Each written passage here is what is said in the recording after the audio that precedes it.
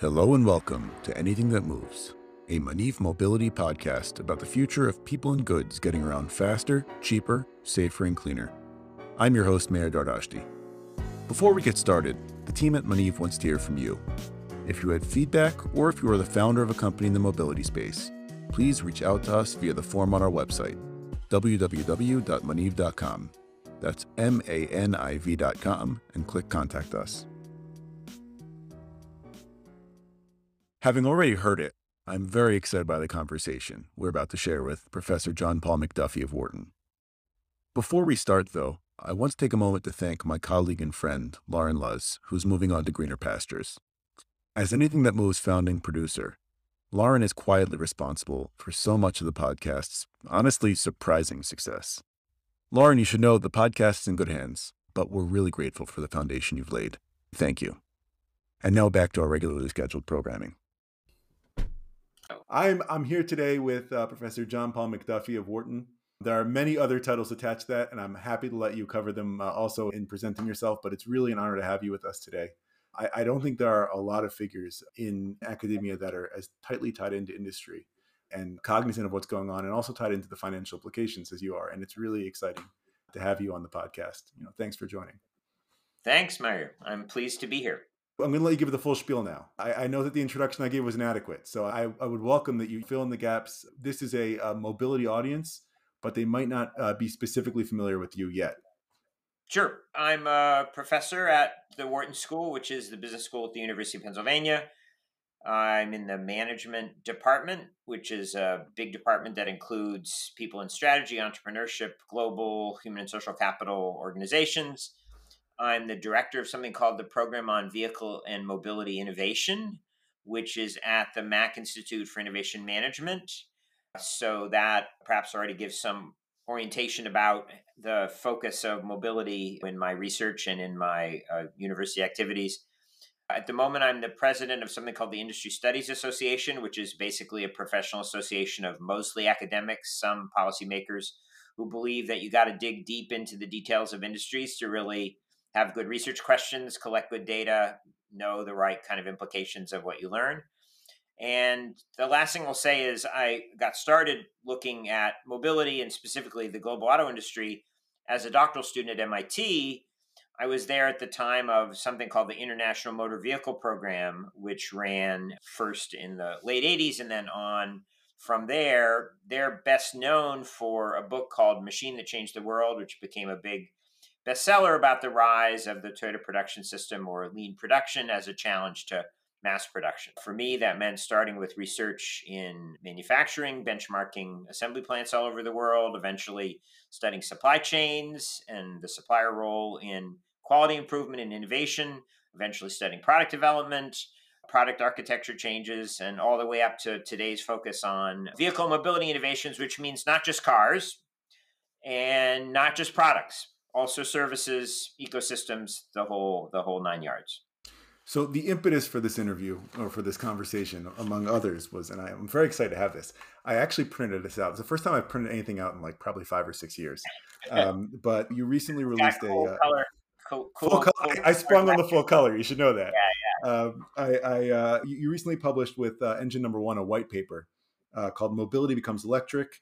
I will include a link in the show notes, but if I can try and summarize the thesis, and I want you to jump in and tell me where I got this wrong or I wasn't nuanced enough. The basic premise is that the transition to battery electric vehicles has become inevitable. It's just a matter of time. And that in that transition, although the markets are valuing Tesla in phenomenal amounts that signal that this could be a winner-takes-all market, that's very unlikely. And that traditional OEMs, the combustion OEMs, the familiar brands that everyone knows, are likely to have a very significant part and might even be underpriced as a result in this battery electric transition. Is that a fair overall summary? That is a fair overall summary. Yes, I think maybe the only thing I would add is that some of the inevitability is not a story of technology triumph necessarily. It's a story of the world in a variety of ways being concerned about climate change and governments really pushing for a set of emissions reductions that will be impossible to reach in transportation without electrification. I mean, there's other paths, including fuel cells and hydrogen and the like, but there's no other path that has as much potential to bend the emissions curve as electrification. And transportation is a sector where electrification has not made much progress yet, as opposed to others, including electricity generation itself coming from more renewable sources. So I think that's the thing I would add. Some of the push for this comes from policy and climate change concern, but I think the investor backing and the corporate strategic backing of it is a function of that, plus the technology improvements and the ways in which it's a more attractive proposition. It's not just telling people you have to go out and buy an environmentally responsible vehicle. These vehicles have a lot of other things to appeal to consumers. So you acknowledge in the piece that there have been fits and starts to this process, that there have been false starts, but you highlighted also two companies that have done, you think are doing really, really interesting work in electrification, GM and VW. And, I have to acknowledge that it's been kind of a rough year for both their electrification programs. GM's had recalled 100% of its bolts, and Yep. the VW ID3 it's just been a bad year for the ID3.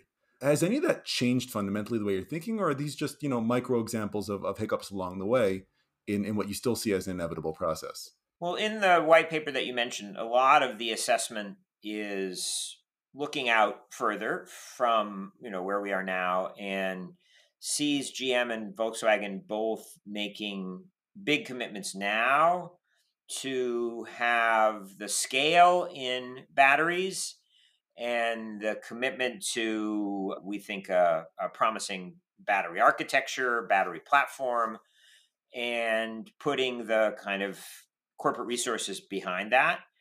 And we believe that having scale and kind of technical advantages in batteries is going to be one of the differentiators. It's also true that GM and Volkswagen both have the most exposure and the most history in China, which is the world's largest EV market. And all of the foreign automakers in China are required to make some of their EVs to sell in China with Chinese components. So, anyway, they have more exposure to that very important part of the global competition for battery electric vehicles, which we also think is important. Less global automakers who are smaller scale, who've been a little more on the fence about what kind of battery scale capacity commitments to make, we think are going to fall a bit behind unless they change that. So you mentioned China, and I want to make it clear. I'm just going to prod at a lot of things that I thought were interesting or assumptions that I don't necessarily know how they hold up under stress. Sure. But this is an amazing white paper for anyone who hasn't read it.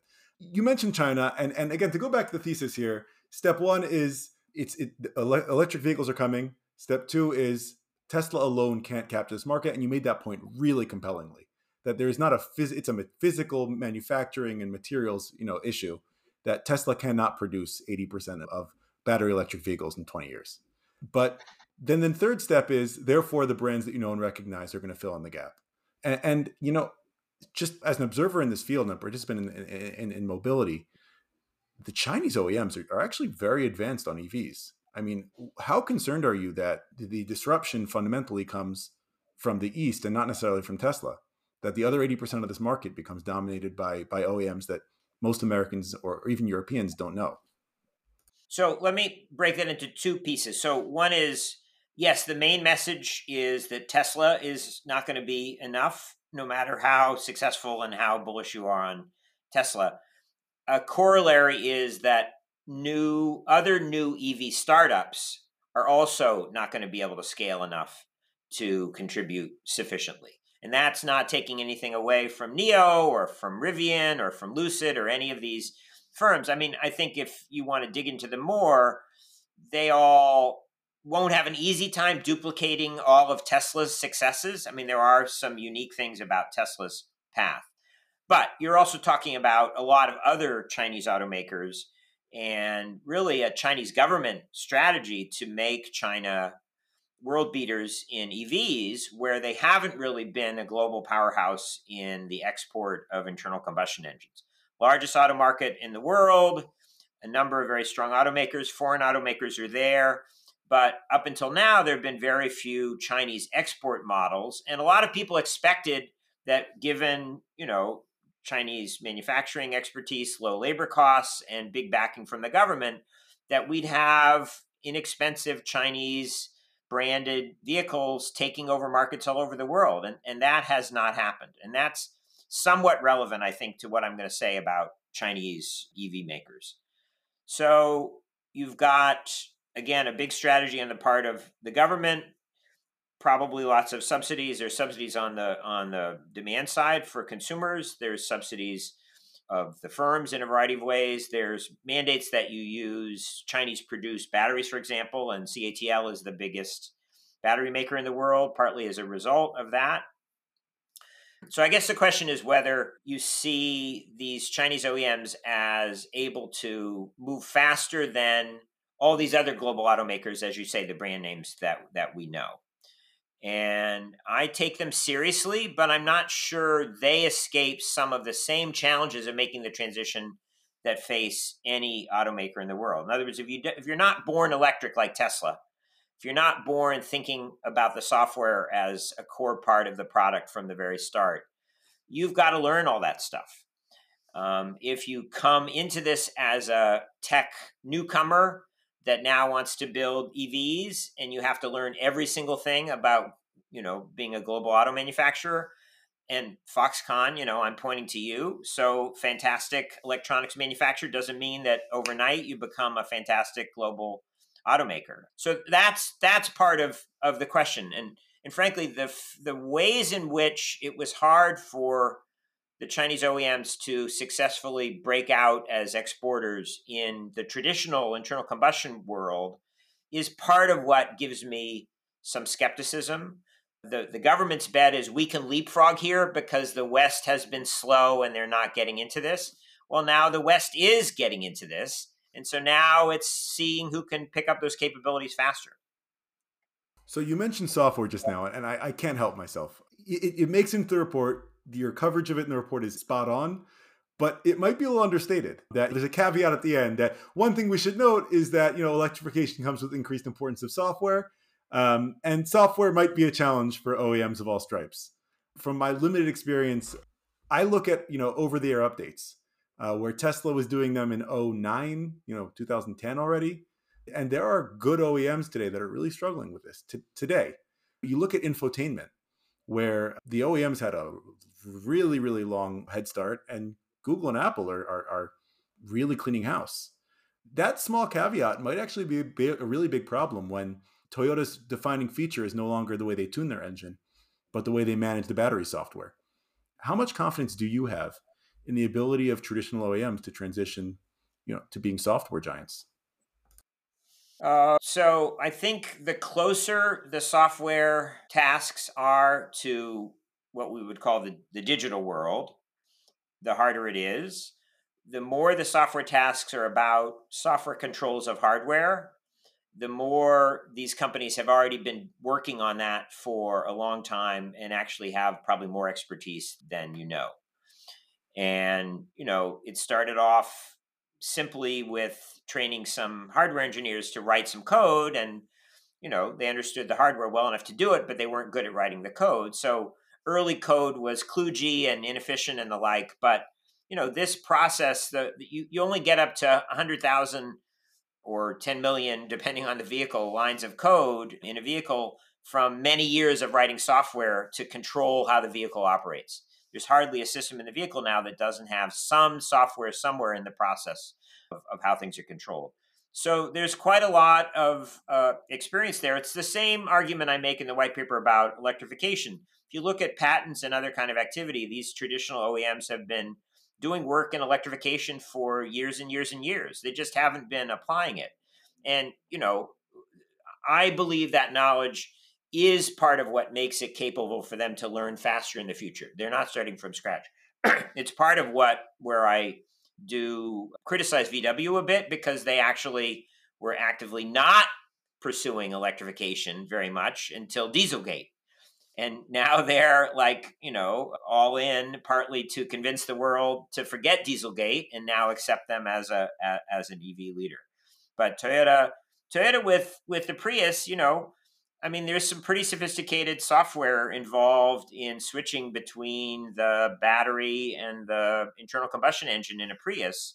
It's not exactly the same software task as a battery management system for all electric, but I have to believe a lot of those software skills transfer. That said, Toyota's trying to set up a whole separate subsidiary through this Woven Planet initiative of theirs to do an open source kind of software for a lot of the future operations of vehicles. You've just got so many kinds of efforts going on there. I don't know that we have a clear winner. We have to look at Waymo too, because we've got autonomy factored in, and all the Waymo products are going to be EVs, right? Battery electric vehicles. So I take the Android Auto and Apple CarPlay success so far quite seriously, to see tech firms as having a really big role in the parts of the vehicle that are closest to the digital tasks we know now. And those are huge, but it's not the whole story about software in the vehicle.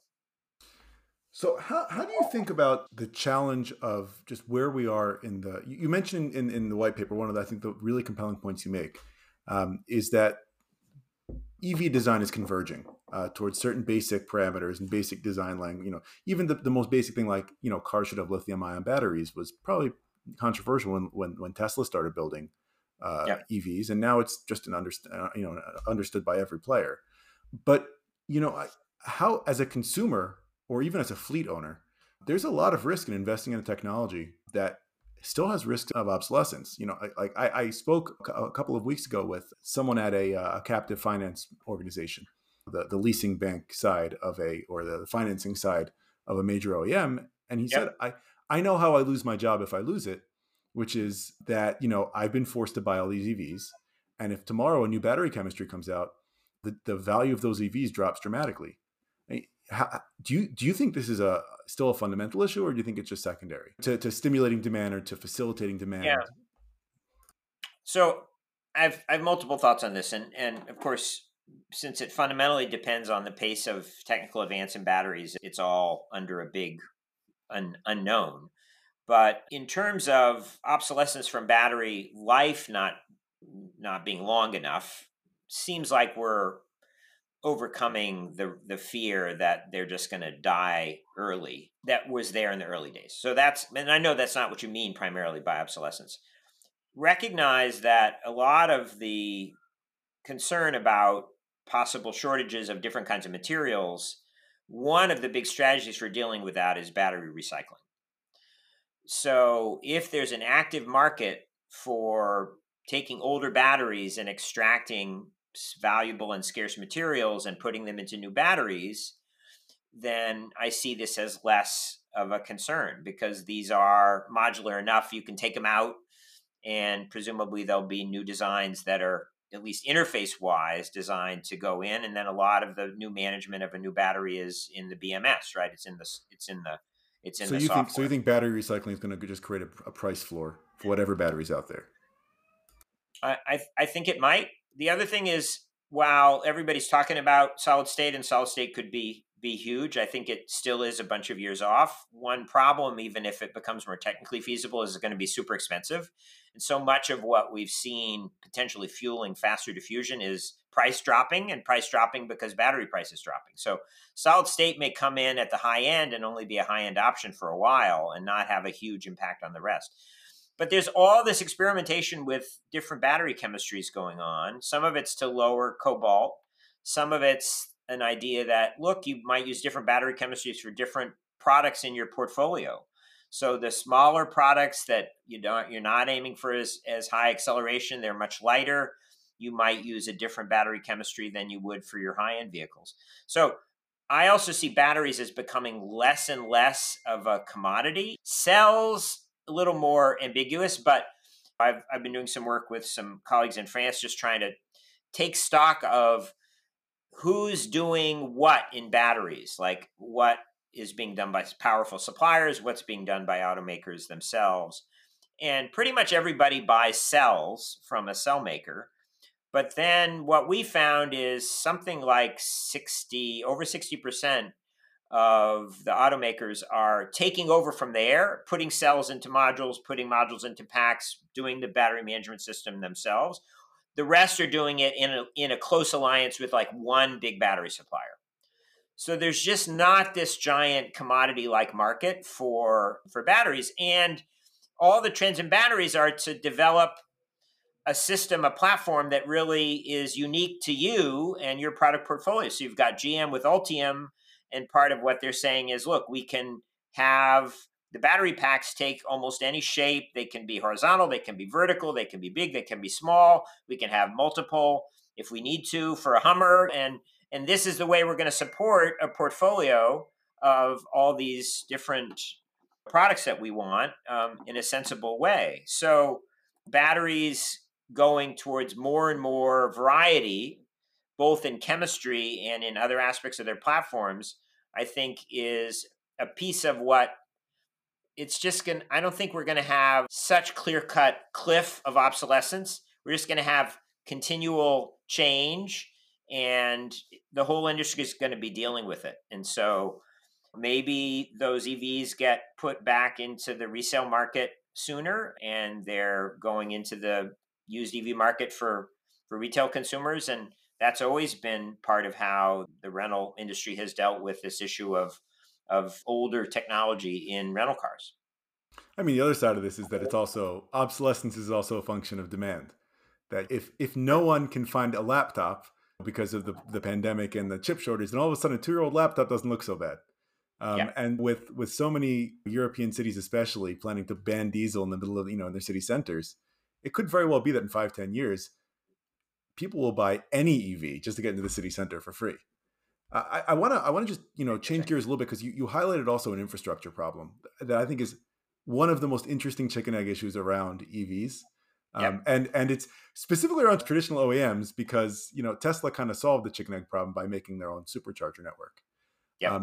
Do you and I'll acknowledge that this white paper is all of the publication date is October 2021. So as of the recording, this is brand new, but I'm sure a lot of this was written and researched in the last 6 months, last year. Is there any movement there? Do you see there's a staring match right now between the OEMs, the governments, and I don't know whatever other private players think they have a stake in charging. Do you see anyone blinking? Is there anyone who's willing to stand up and say, I'm going to take ownership of the infrastructure challenge behind charging EVs? Well, it's clear in the U.S. that there's a lot of waiting to see how much support comes out of the bills the Biden administration is trying to get through Congress, right? And the final details on how much is going to be in there for charging infrastructure have gone up and down, and I don't have privy to the latest ones, but they seem to drop in the infrastructure bill that was passed in the Senate earlier, but then more was put into the second bill. So anyway, we have to wait and see. I think what people are waiting for government support on are all the charging investments that don't look like they're going to be profitable right now, right? So you're putting it into more urban settings where it's more complicated and expensive to even put it in. And the ownership isn't there yet. So the demand is a big question mark. I think also EV support along the interstates is something that is, I think, properly seen as a federal government kind of role, and I think eventually the federal government will come around to that. It's sort of the equivalent of building the interstates in the first place, is to now deal with what I still think is one of the biggest sources of range anxiety for people, which is when I take the long trip at Thanksgiving, to see the grandparents. That's when it's going to screw me up because I'm not going to be able to find charging, or I'm going to have to wait in line for charging, or whatever. Although, let's call it like it is. This is mostly in consumers' heads. No one takes those trips. Yeah, No one right. ends up taking that road trip that they're always dreaming of. No, that's right. Or they fly, right? Or yeah. So and I think the other thing, I mean, this is about psychology, so it's always hard to say, but the rationality behind range anxiety for many consumers is just becoming lower and lower, I guess I would say. And that's partly because of battery range, battery capacity. It's partly because you can now buy bigger vehicles that are BEVs that also, because of bigger batteries, have bigger range. But I think another huge piece of it is just how many people can do this at home in a completely sensible way, which means they will almost never really face the risk of running out. So, you put in the equivalent of what you need for your clothes dryer. You put in a 220 line at home, and in 4 or 5 hours, you can really be recharged. And if you're just driving what the typical American commute is of less than 40 miles per day, and you top it off every night and you tell it to charge at night when the electricity rates are lower. I mean, for people in the suburbs, people in rural areas, some people in cities that are more spread out and people have garages or places they could put an outlet in. I mean, that's the way to go. And then how many places are around town? So while you're doing your grocery shopping, you can top it off again. I mean, that's where we're waiting to see how hard the private investors come in with infrastructure for that. And they're probably going to wait until they see the demand. We can say all we want about the momentum here, but until the sales of the vehicles come in strong, I don't think we'll see as much private investment in the infrastructure. But the government support for subsidies for purchases should help. The government doing more with infrastructure, there is a sense of you get enough of these things spinning in the same kind of cycle at the same time, and then you're starting to get multiplicative effects that we haven't seen. But there could be dirt in the gears, and it could all grind to not a halt, but slow it down a lot. So news broke after the white paper came out. I mean, pretty soon after. Which, if I were the author of the white paper, I would have been really frustrated. This broke 2 weeks after I published. Yeah. But of Hertz buying 100,000 Teslas. Yeah, and I think like the internet reaction was, oh my gosh, that's proof Tesla's God. I think that it's actually probably pretty supportive of your thesis, but I want to hear your reaction to it. I mean, how does that amplify or change or make you rethink any of the points that you make in your paper about both EV adoption more broadly and specifically about the relationship between Tesla and the broader automotive industry? Yeah. So to frame it just a tiny bit differently, but to come back to it, I try in the white papers to address this issue of whether battery electric vehicles is going to be a winner take all thing, like we've seen in so many other areas. And I think so many investors have gotten used to thinking that way because we've seen digital disruptions in industry after industry that have turned out to have a winner take all kind of dynamic. And maybe it's, some unique aspects of this kind of mobility. I mean, I've written a lot about how automobiles are different from most other products because they're, large, heavy, fast moving objects that operate in public space and like kill people. And there just aren't many products like that. So that's why they're regulated. That's why they're as complicated as there are. That's why automakers have regulatory responsibility, legal liability, et cetera.